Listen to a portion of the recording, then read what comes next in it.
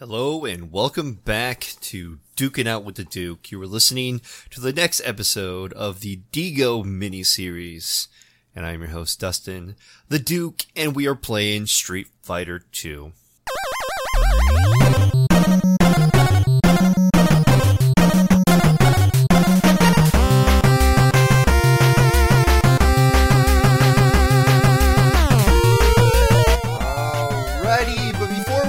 Right into the game, we have our beer. Yes, I just poured it out, so you probably heard a little bit of that. And the beer in front of us we have is 18th Street Brewery's Temporal Purgatory.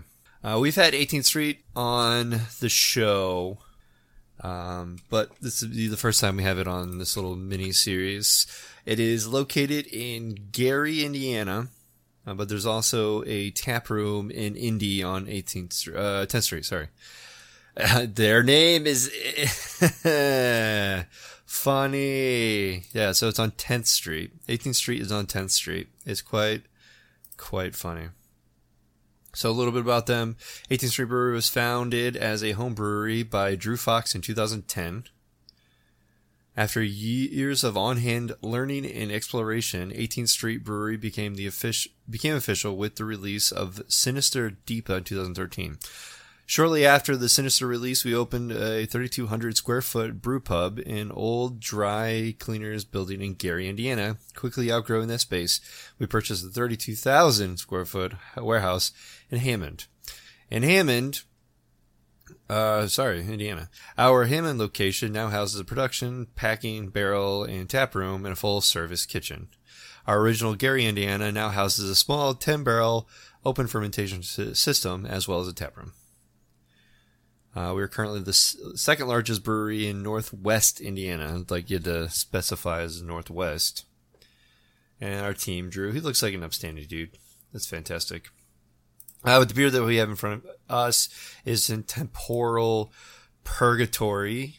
Comes in at 5.9% ABV, and it does not have any IBUs, so I cannot give you any geeky references there. Chinook and Mosaic hops hold your tongue accountable for our worldly sins and our fiendishly vengeful session pale ale. That moment between each sip may be temporary, but it feels like its own brief purgatory. So basically, the only way to drink this is completely down the hatch, according to this description. Okay, so the can, we have a skeleton on it, doing a little back bend. Yeah, he's doing something. He's over the flames, and the flames spell out Temporal Purgatory. The can is purple with gold lettering, some kind of like spooky and scary backdrop. This would be good in like an October setting of a beer. And then there's the logo, and it's just like a spooky, horror-filled image. It's pretty cool. All right, beer color. It is on the darker side. I was not anticipating. I had to let the head dissipate just a little bit, but it is on the golden side, like Clyde's Ghost or a Goku's Gi. No, actually darker. Blanca Shorts. Yep, Blanca Shorts it is. There we go. We'll tie it in. That's why we do this. We tie it in with the topic at hand. LOL. Okay, so there's that. What do we smell? It's very, very light, creamy smell. Not a whole lot of citrus there. They said they use Mosaic and Chinook. Okay, so it's going to be a little bit bitter.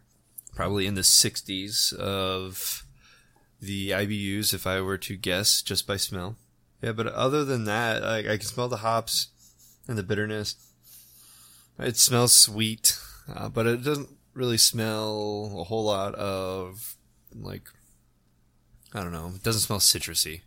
I've seen a few different pictures, and they seem to be different colors. There's some dark ones and some light ones. I don't know what the difference is. I'm pretty sure this is the dark one, so we'll we'll go from there. So bottoms up. So the smell is correct. It is kind of light on the taste as well. Right? There's not a whole lot of, I don't know. I don't want to say there's not a whole lot of like sweet flavor. It smells sweeter than it tastes. It definitely is pale ale-y. It's bitter. Yeah. I mean, it's pretty good. But last episode we had something that was like very juicy and very hazy. This is pale in comparison. But it is pale ale. So that makes sense. But definitely not that high ABVs. It's probably like in the 40s or IBUs. It's not that high in IBUs. Probably like in the 40s, I would guess. If I were to make an educated guess on it. All right, Untapped has a 3.84 rating out of 13,713 ratings, which is a lot for something that you would consider to be like a local Indiana. They do bottle, they do can, they do ship out, so it's definitely going out there. People are seeing these. It's also on tap, in different places. This place, Forest Park Golf Course, they have it on tap. A lot of people are drinking at home, obviously. A lot of 5s I'm seeing. I don't see a whole lot of comments, though. All right. Heeft wat weg van grapefruit. Yeah, I could see the grapefruit, but my can is just not that, I don't know, it's not that bright with the flavor. I don't know. I could be wrong. But it doesn't taste or smell as juicy as I was expecting, I guess. I don't really see much of comments or anything. There we go. I'm sinking fast. Haven't eaten since 4:30 a.m. Before those 2 blue loops. Maybe I should get some crisps. So, okay. Unnecessary comment. I haven't even left August yet. So this beer is getting a lot of traction, which is awesome. Here we go. I got as a gift. And concerned that storage may have tampered with the drink. The aftertaste is good, but each sip tastes like a punch to the taste buds. Don't think I'd get it again if this is what it's supposed to taste like. 1.5. I'm about to watch some UFC. Okay. Not a huge fan of IPAs. Good, because they're not IPAs. Not too bad. Could be a little more boozy, not overwhelmingly hoppy, somewhat juicy, semi-sweet. Good beer. Yeah. I see that. I just don't know if I agree with the somewhat juicy. I'm not getting as much juicy as I was wanting or expecting. Hop, bitter finish. It is definitely bitter. Alright, here we go. Time to check it in myself. I've already checked it in, so I'll just go with that. Temporal Purgatory. And, I have friends who check this in. I can actually do that. Alright, so James R., he gave it a 3.25. Beer Man gave it a 4. Doug Edgar gave it a 3. Just okay. Back end is a little rough. Bill Cruisinger, he had it but didn't check it in. Or he didn't rate it. He checked it in but didn't rate it. Session Drinking didn't rate it. That was Jesse Favor. Christian D. Seriously, this brewery is growing into a favorite. Great session. 4.25. Patrick Doherty rated this one. 4.25. He says, finished up my last few. One of my favorite pale ales. Doherty again. Tyler McCord says, a much needed drink after a long day. 4.25. And Dustin Wood gave it a 4. And then my check-in, I had this, I think it was when we went. Oh no, this was in 2017. I had it at the Brass Rail. Okay, it says right there, had it at the Brass Rail. It's just one of those beers that they surprise gave me back in 2017 on St. Patrick's Day. Good. Okay, so I gave that one a 4. I'd probably gonna stick with that one. It's a little old. I wouldn't say it's outdated, but it's a little old of a check-in. It's over 3 years. It's very. I think it's soothing to drink. It's smooth. It's kind of creamy. It has a little bit of like a juicy taste, citrusy taste, but can't really. It's not really. I don't know if it's a can, but I can't really tell what the citrus is. I'm a fan of the Mosaic and the Chinook combination of the hops. So I think this is a pretty good, solid 4. All right, now on to the video game. I would like to remind you that you can follow us on our Twitter, Facebook, and Instagram at Drinkin' Geek Out. You can check out our website at www.drinkingeekout.com for updates on our pod, our blog, and the colorful reference models and the Geek Eye View references are there, so you can actually know what the heck we're talking about. If you like the show, please like, comment, and subscribe to the podcast and the social media pages as well. Feel free to reach out to us via email, drinkinggeekout@gmail.com, with any comments, questions, and concerns regarding the podcast. We also have a Patreon if you want to get on there. It's patreon.com/drinkinggeekout. There's a few levels of support that you can do, especially giving show notes, topics, and things like that, and a couple bonus episodes. You can also purchase t-shirts and all that jazz from us from our Threadless shop, which is drinkingeekout.threadless.com. We have masks, anything like that. If any of our shirts or masks that are centered around COVID get purchased, we also are donating that to the No Kids Hunger Foundation. Back to the show. All right, welcome back. We decided to play Street Fighter 2, The World Warrior.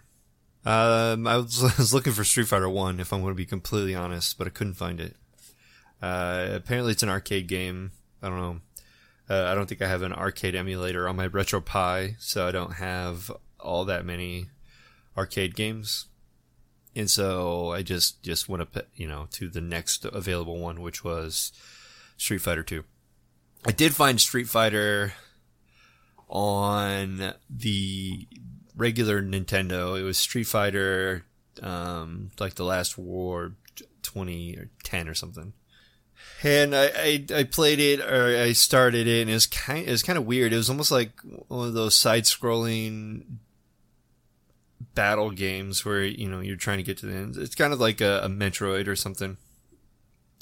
Definitely no guns. It was all punching and kicking in the same fashion of Street Fighter, but I don't know. It was interesting to say the least, because if that's what they thought 2010 was going to look like back in the 90s, holy crap.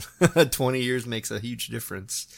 But that game wasn't enjoyable because that's not what I was looking for, and that's not what the point of this show is. And so I was like, you know what? Maybe I should look for a different Street Fighter game from maybe something that I had played growing up, right? And so I did a little research. I don't have a main arcade box or anything, so I went with the Street Fighter 2 because I knew that one was ported over to the Super Nintendo. And so that's what we played. So this one is simply known as Street Fighter 2. It is a competitive fighting game developed by Capcom, originally released for the arcade system in 91. It is the second installment in the Street Fighter series and a sequel to Street Fighter, released in 1987. It is Capcom's 14th title to use the CP system, arcade system board. The Street Fighter 2 improved many of the concepts introduced in the first game, including the use of special command-based moves and a 6-button configuration, while offering players a wider selection of playable characters, each in their own fighting style. And then there was like combos and stuff. It was, I don't want to say it's ahead of its time, but it was actually really nice to have combos. And you had games like Mortal Kombat and Killer Instincts, that your Mortal Kombat was punch, punch, punch, punch, murder. And then you had like Killer Instincts that was combo, combo, combo, combo, combo. And so I felt like this was a good mix. And, it just depends on your graphics, how you want to remember a game. If you want it like super real, or if you want it to be super clunky, or if you want it, super artsy fartsy. And I feel like Street Fighter kind of took the artsy fartsy approach while still providing, some fight and then the combos. I feel like it's just happy middle, Street Fighter II became the best-selling title since the golden age of arcade gaming. By 1994, the game had been played by over 25 million people in the United States alone, at home and in arcades. Due to its success, a series of updated versions offering additional features and characters were released. All versions of Street Fighter II have sold more than 200,000 arcade cabinets and over 15 million software units worldwide, and they are estimated to have grossed over 10 million in total revenue, making it one of the top 3 highest grossing video games of all time, as of 2017, and the best-selling fighting game up until 2019. The Super Nintendo version of Street Fighter II, the one that I played, sold over 6.3 million cartridges, making it Capcom's best-selling single software title for the next 2 decades, and their best-selling game on the single platform. Street Fighter II is regarded as one of the greatest video games of all time, and is particularly the most important and influential fighting game ever made. Its launch is seen as a revolutionary moment in its genre, credited with popularizing the fighting genre during the 1990s, inspiring other producers to create their own fighting series. It also sparked a renaissance for the arcade video game industry and had an impact on competitive video gaming in a wider popular culture, such as films and music. The films were absolutely garbage, but all the other fighting styles in games and whatnot that it brought to the fray, just awesome. So I played this game growing up a bunch on the Super Nintendo, and I just played it today for the first time in, about 20 years on my RetroPie using the NES version and controller. So part of the gameplay of this is you have these rules that you have to follow. You have maps you have to go to, and you do, like close quarter combat, and you have like a best of 3. So a lot of the fighting styles are like best of 3s that you would do. So you have your first round, second round, and potentially a rubber match. If an opponent knocks each other out at the same time, or the timer runs out and both fighters have equal amount of vitality left, a double KO or draw game is declared. I don't think I've ever seen one of those. This is interesting. Every third match in a single player mode, the player will participate in a bonus stage for additional points. I remember something like that, kind of. Every time that I played it recently, I got my ass kicked. But that's life. But I don't know. I played Blanca, and I don't remember really playing Blanca. I don't remember any of the moves or anything like that. So I guess that's what's very limiting to us. Okay, so the list of characters. When you start up the game originally, you have 8 characters, I believe. I remember only seeing 8 when I was on there, but they have a few on here listed. Probably CPU exclusive characters for later releases of the game. That's fine. Alright, so we have our first hero that you see is Ryu, a Japanese karateka seeking to hone his skills. He's the winner of the previous tournament. He is not convinced that he is the greatest fighter in the world and comes to the tournament in search of fresh competition. He's from Japan, which is weird because he's like white in the game. Not gonna, whitewash anything, but he looks very whitewashed. Ken, American, Ryu's best friend. He's his greatest rival and former training partner from the United States. You have E. Honda, Edmund Honda, more commonly as E. Honda. He's a big sumo wrestling guy from Japan. Guile, this one is, I remember a lot of the games and videos I've seen, is this former U.S. Air Force operative. He has a mission to defeat a guy named M. Bison, which you don't actually fight in this game until the end, I think, and he's an actual playable character later. Chin-Li, who kicked my ass when I played it just now. A Chinese martial artist who works as an Interpol officer seeking to avenge her deceased father. She's Chinese. she also looks very, light in the game. They do a really good job at whitewashing their characters. Blanca, a beast-like mutant from Brazil who's raised in the jungle. He's green and he has got like this awesome long orange hair and amber-colored pants because we have a beard named after him. Then we have Zangief. He is a hairy Russian, a professional wrestler out of the Soviet Union. He'd got the hair chest, battle red pants. I fight hairy kneecaps. You look at him, he's like, fancy pants Russian boy, very strong. And then we have Dalsim. That's right, Dalsim. He is a fire-breathing yoga master from India. And this is, I think, the only character of person of color who matches the that sounds weird, but he's the only person of color who has the appropriate skin color in this game. Everyone else seems a little whitewashed. Honda kind of looks, right, but everyone else seems to be like a white character. Which, I mean, sprites back then, but that's not really that great of an excuse. CPU exclusive characters. So we have Balrog, which is a boxer, which I've never seen. He's very similar to Mike Tyson, which we just had the Mike Tyson game on. Vega is a Smash bullfighter. He wields a claw and uses unique fighting style. His name is Balrog in Japan. Even though Balrog is right here. It's weird. Sagat is a kickboxer, a former world warrior champion, who was scarred by Ryu. Okay. He's a Muay Thai fighter. Okay, interesting. And then we have Bison, who literally is just mentioned up there.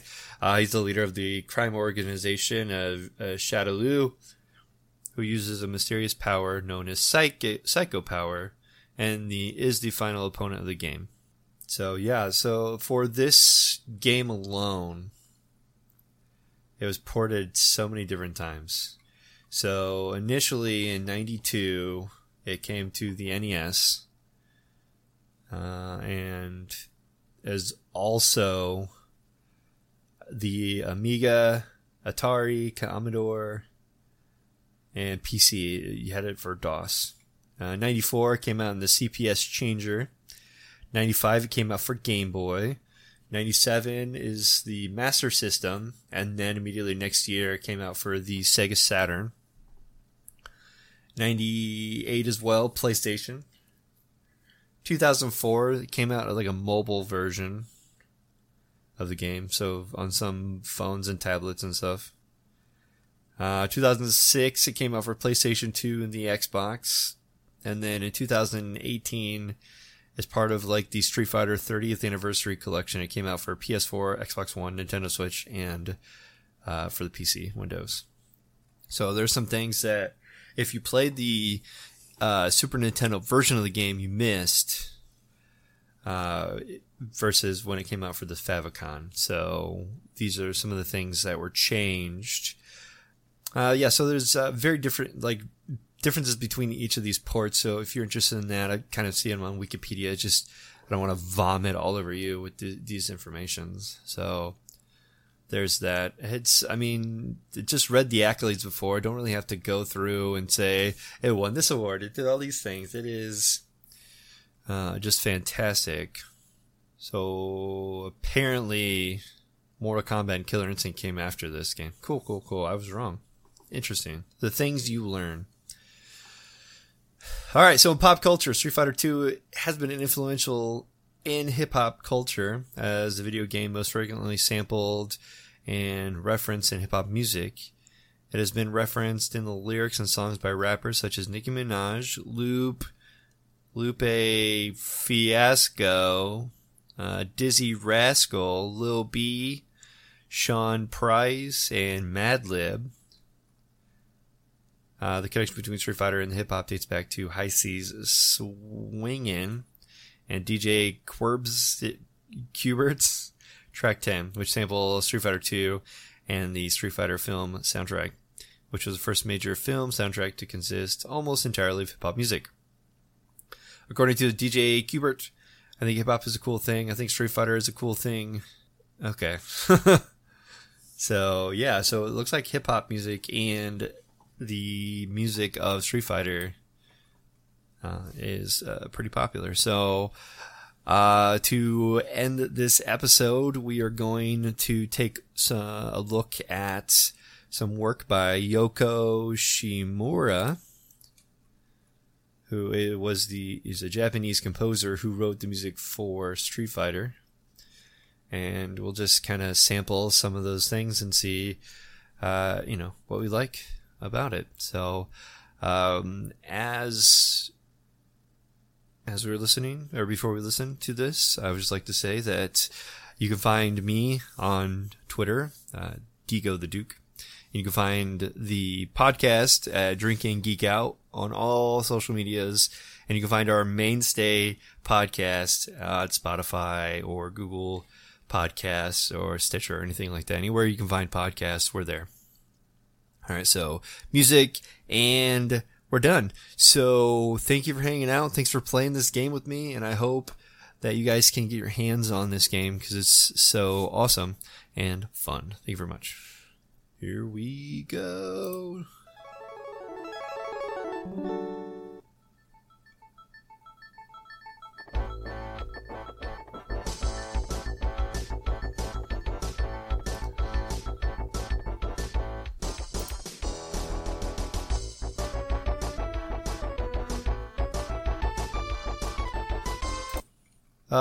Here we go. We'll go with Ryu's stage music.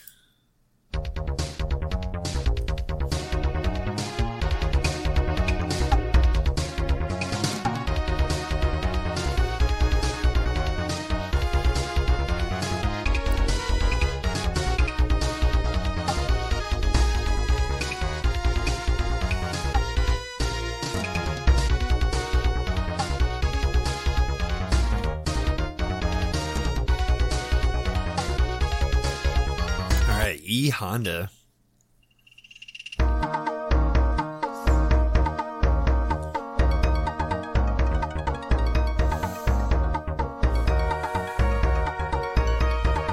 Blanca.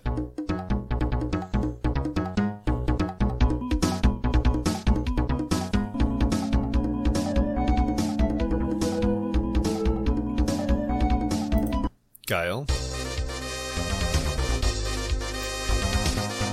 Very American.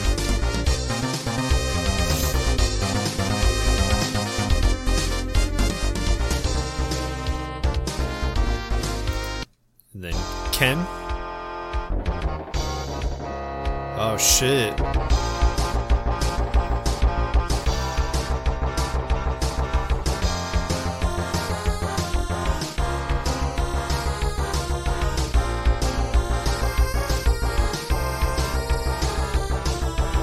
You get like the very, like, you are an American when you listen to this tune. Here we go, Chin Lee's time.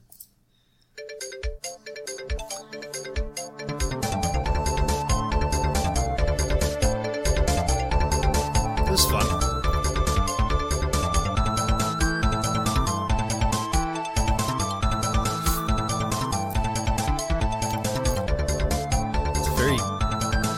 It's very soothing, very cultural, very, I don't know, almost like a maraca in the background and then just whatever instruments on top. Here's Zangief.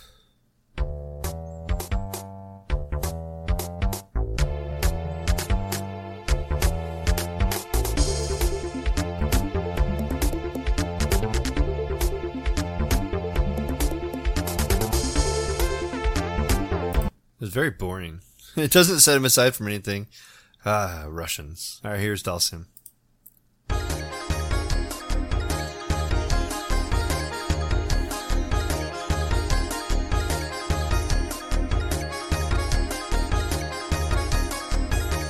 It's a very interesting, like, instrument back there. I don't know. It's interesting, but so this is Street Fighter.